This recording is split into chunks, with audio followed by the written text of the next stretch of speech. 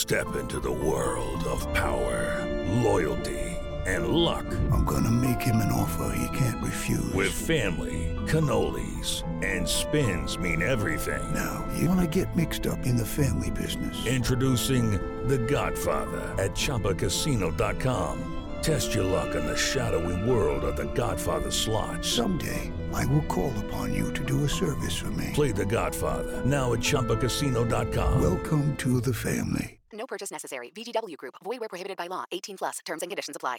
You are listening to the Next Best Picture podcast, and this is my interview with writer and director Tom Gormican and writer Kevin Etten for the new film, The Unbearable Weight of Massive Talent. What's the worry here, Nick? You've lost some of your talent as an actor? No. What did he say? He says he loves you, but he went in a different direction.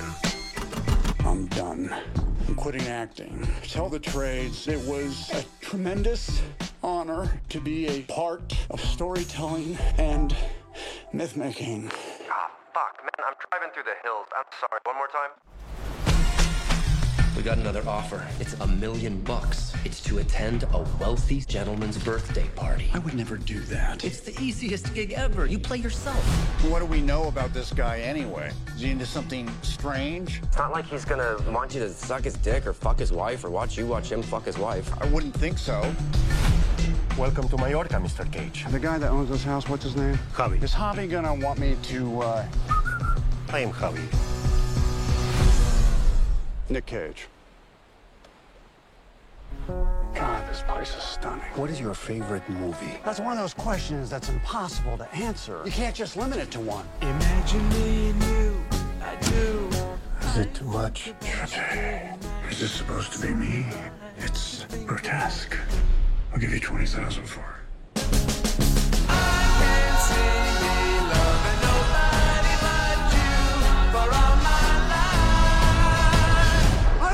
A cliff? We could have died! I'm in position. I think that's the actor Nick Cage. Nick Cage? I love you. Have you seen Croods 2? I'm 44 years old. Why the fuck would I see Croods 2? I've seen Face Off and Con Air. What do you guys want? We're with Central Intelligence. Do you know who you're spending time with? One of the most ruthless men on the face of this planet. I need you to help the U.S. government. Let's kill this love. Find a way into that room, Nick. I can see myself doing more of this stuff. I think I might have a real gift for it. Good, because we got another mission for you. No. Your friend is working for the U.S. government. Don't lie to me. Are those my golden guns? They're my golden guns. I don't want to kill you. You're the last person I want to kill. I love you. I love you. I'm Nick fucking.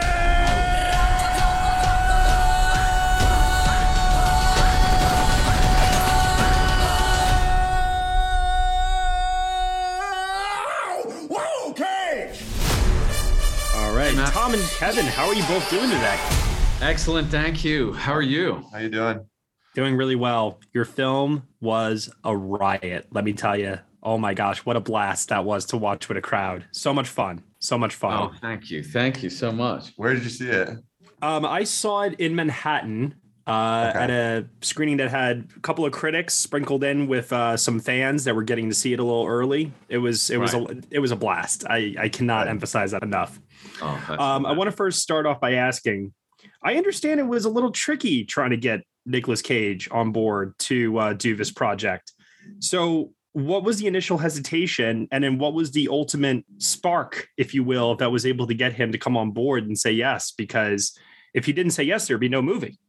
There would be, that would have been a disaster for us and a colossal waste of time. But I think the initial hesitancy was just like, I think Nick had to fully understand what our intentions were, which was to make this like a celebration of his body of work, not something that made fun of him or made fun of some of the work he was doing. Like it had to be sort of reverential in a way. And we really wanted to make that clear. So, and then it's like, do I want to do a project about myself? That seems terrifying, playing a not real version of oneself and creating it and crafting it. It's like, it's kind of a brave thing to do as an actor, to put yourself out there or have some perspective on who you are and where you are. And so, but we wrote him a letter, and I think that was the turning point, where Kevin and I had said to him, you've done such a wide variety of genre, almost every genre equally well. Mm-hmm. And this project, if we do it correctly, is kind of an opportunity to do all of those genres in one film. Right. And I said, if we can pull it off. And I think saying to Nick, if you can pull something off, feels like exactly the type of thing that gets him going. Right. Mm-hmm. And gets him excited to try to, rise to the challenge.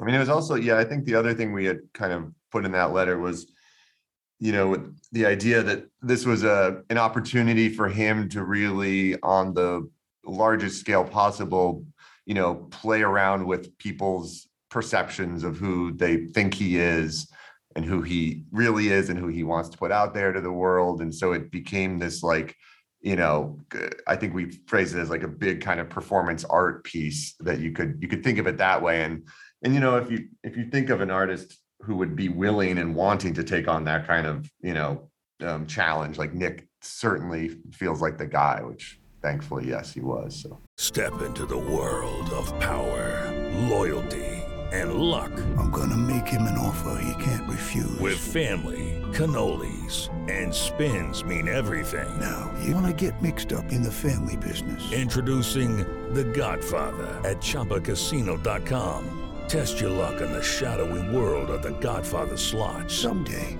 I will call upon you to do a service for me. Play The Godfather, now at ChumbaCasino.com. Welcome to the family. No purchase necessary. VGW Group. Void where prohibited by law. 18+. Terms and conditions apply. Hello, this is Gary Chahot welcoming you to check out the French History Podcast. Our main show covers the history of France from the first humans until present. If you liked Mike Duncan's The History of Rome and wanted a similar program covering the land of beauty, culture, and love, we are exactly that. We also host world-renowned scholars who have delivered guest episodes on their specialties, including 18th century pirates, revolutionary booksellers in 20th century Paris, the special friendship between the Marquis de Lafayette and Thomas Jefferson, and numerous others. Learn what you love and listen to the French History Podcast today.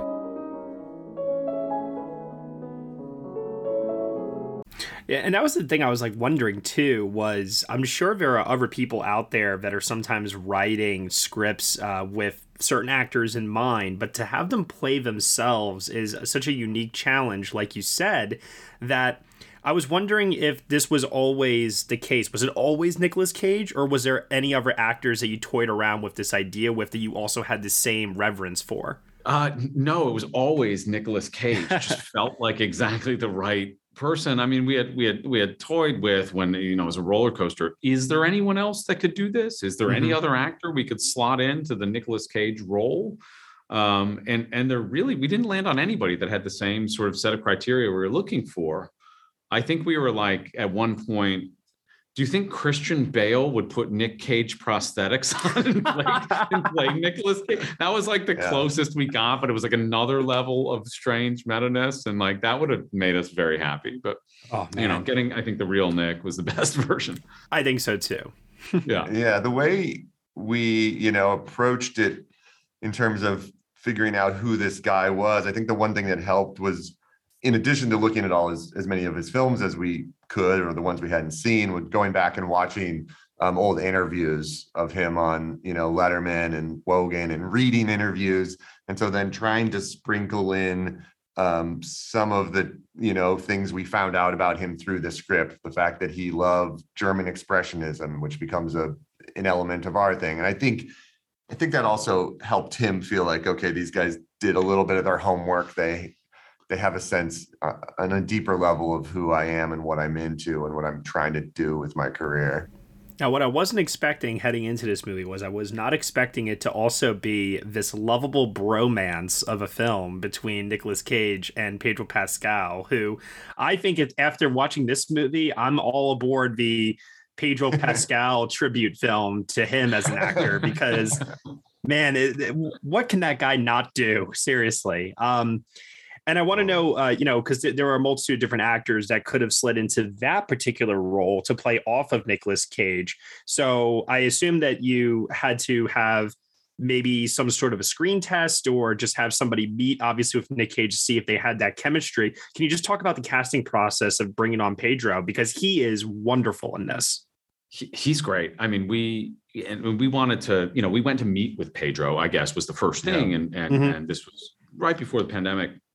And he showed up and he just said, look, I don't care if you put me in this movie. I mean, I do because I want to do it, but I don't care. I just want to talk to you about the script. And he's this massive Nicolas Cage fan. And we felt like we were talking to a third writing partner at this point where, he had the same sort of love for Nick that we did. And he said the influences in acting. And we thought that was like, there started to be so much of Javi and, or so much of Pedro in Javi that we were like, okay, this guy has to play.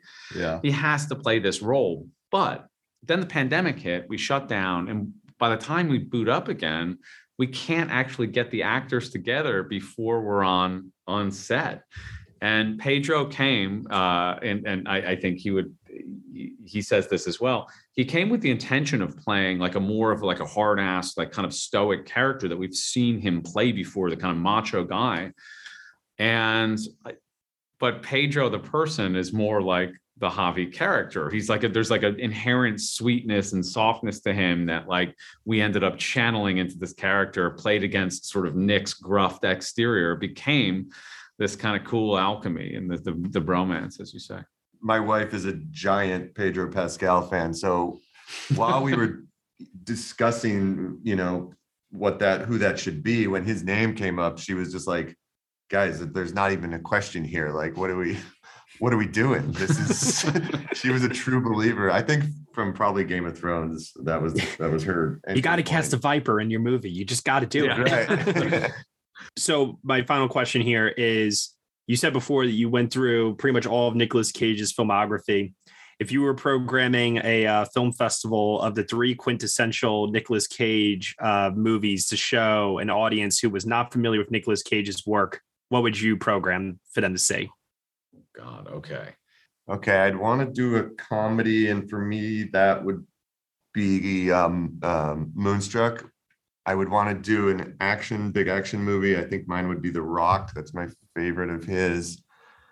Then I would want to do something character-y and weird, and I'd go Pig, I think. Okay. I'm going Raising Arizona, Face Off, and Adaptation. I'm assuming we can't include our movie in this program. Otherwise, maybe we would put that in. I'm not sure. It's the special screening. It's the secret screening after those 3 have finished. After those 3. If anyone's left who still wants to see this. No, I think that it's funny because you go back in and you start thinking about how to answer questions like that, and new movies keep coming up. You're like, oh, well, we can't leave out, XYZ Mandy. Well, you can't leave out Mandy. Things just keep coming up. But well, the man is ever evolving and he's growing in this business, and credit to both of you as well, because I think this movie is also going to bring both of you further opportunities as well that I'm very excited to see. So as I mentioned before, big fan, had a great time. I'm sure audiences, and not even just Nicolas Cage fans, but non-Nicolas Cage fans will also have a great time, I think, with this, and maybe look at him in a new light after this as well. So thank you both very, very much. And one last thing, I too love Paddington 2. So thank you very much for that. Good. How can you not? Perfect movie. Absolutely. Take care. Thanks very much. Hey everyone, thank you so much for listening to my interview with the writer and director and co-writer for The Unbearable Weight of Massive Talent, Tom Gormican and Kevin Etten, here on the Next Best Picture podcast. The Unbearable Weight of Massive Talent is now currently playing in theaters from Lionsgate. You have been listening to the Next Best Picture podcast. We are proud to be part of the Evergreen Podcast Network, and you can subscribe to us anywhere where you subscribe to podcasts. Be sure to leave us a review on Apple Podcasts and let us know what you think of the show. We really appreciate your feedback and your support, which you can also lend on over at Patreon. For $1 minimum a month, you will get some exclusive podcast content from us. Thank you so much for listening, as always, and we shall see you all next time.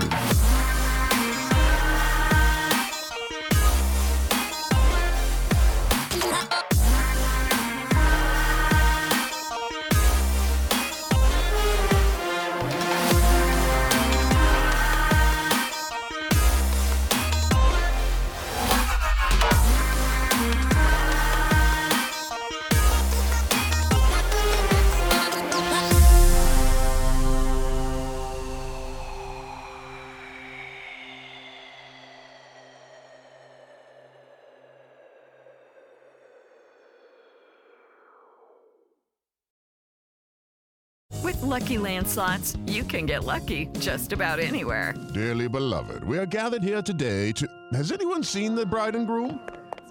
Sorry, we're here. We were getting lucky in the limo and we lost track of time. No, Lucky Land Casino, with cash prizes that add up quicker than a guest registry. In that case, I pronounce you lucky. Play for free at LuckyLandSlots.com. Daily bonuses are waiting. No purchase necessary. Void where prohibited by law. 18+. Terms and conditions apply. See website for details.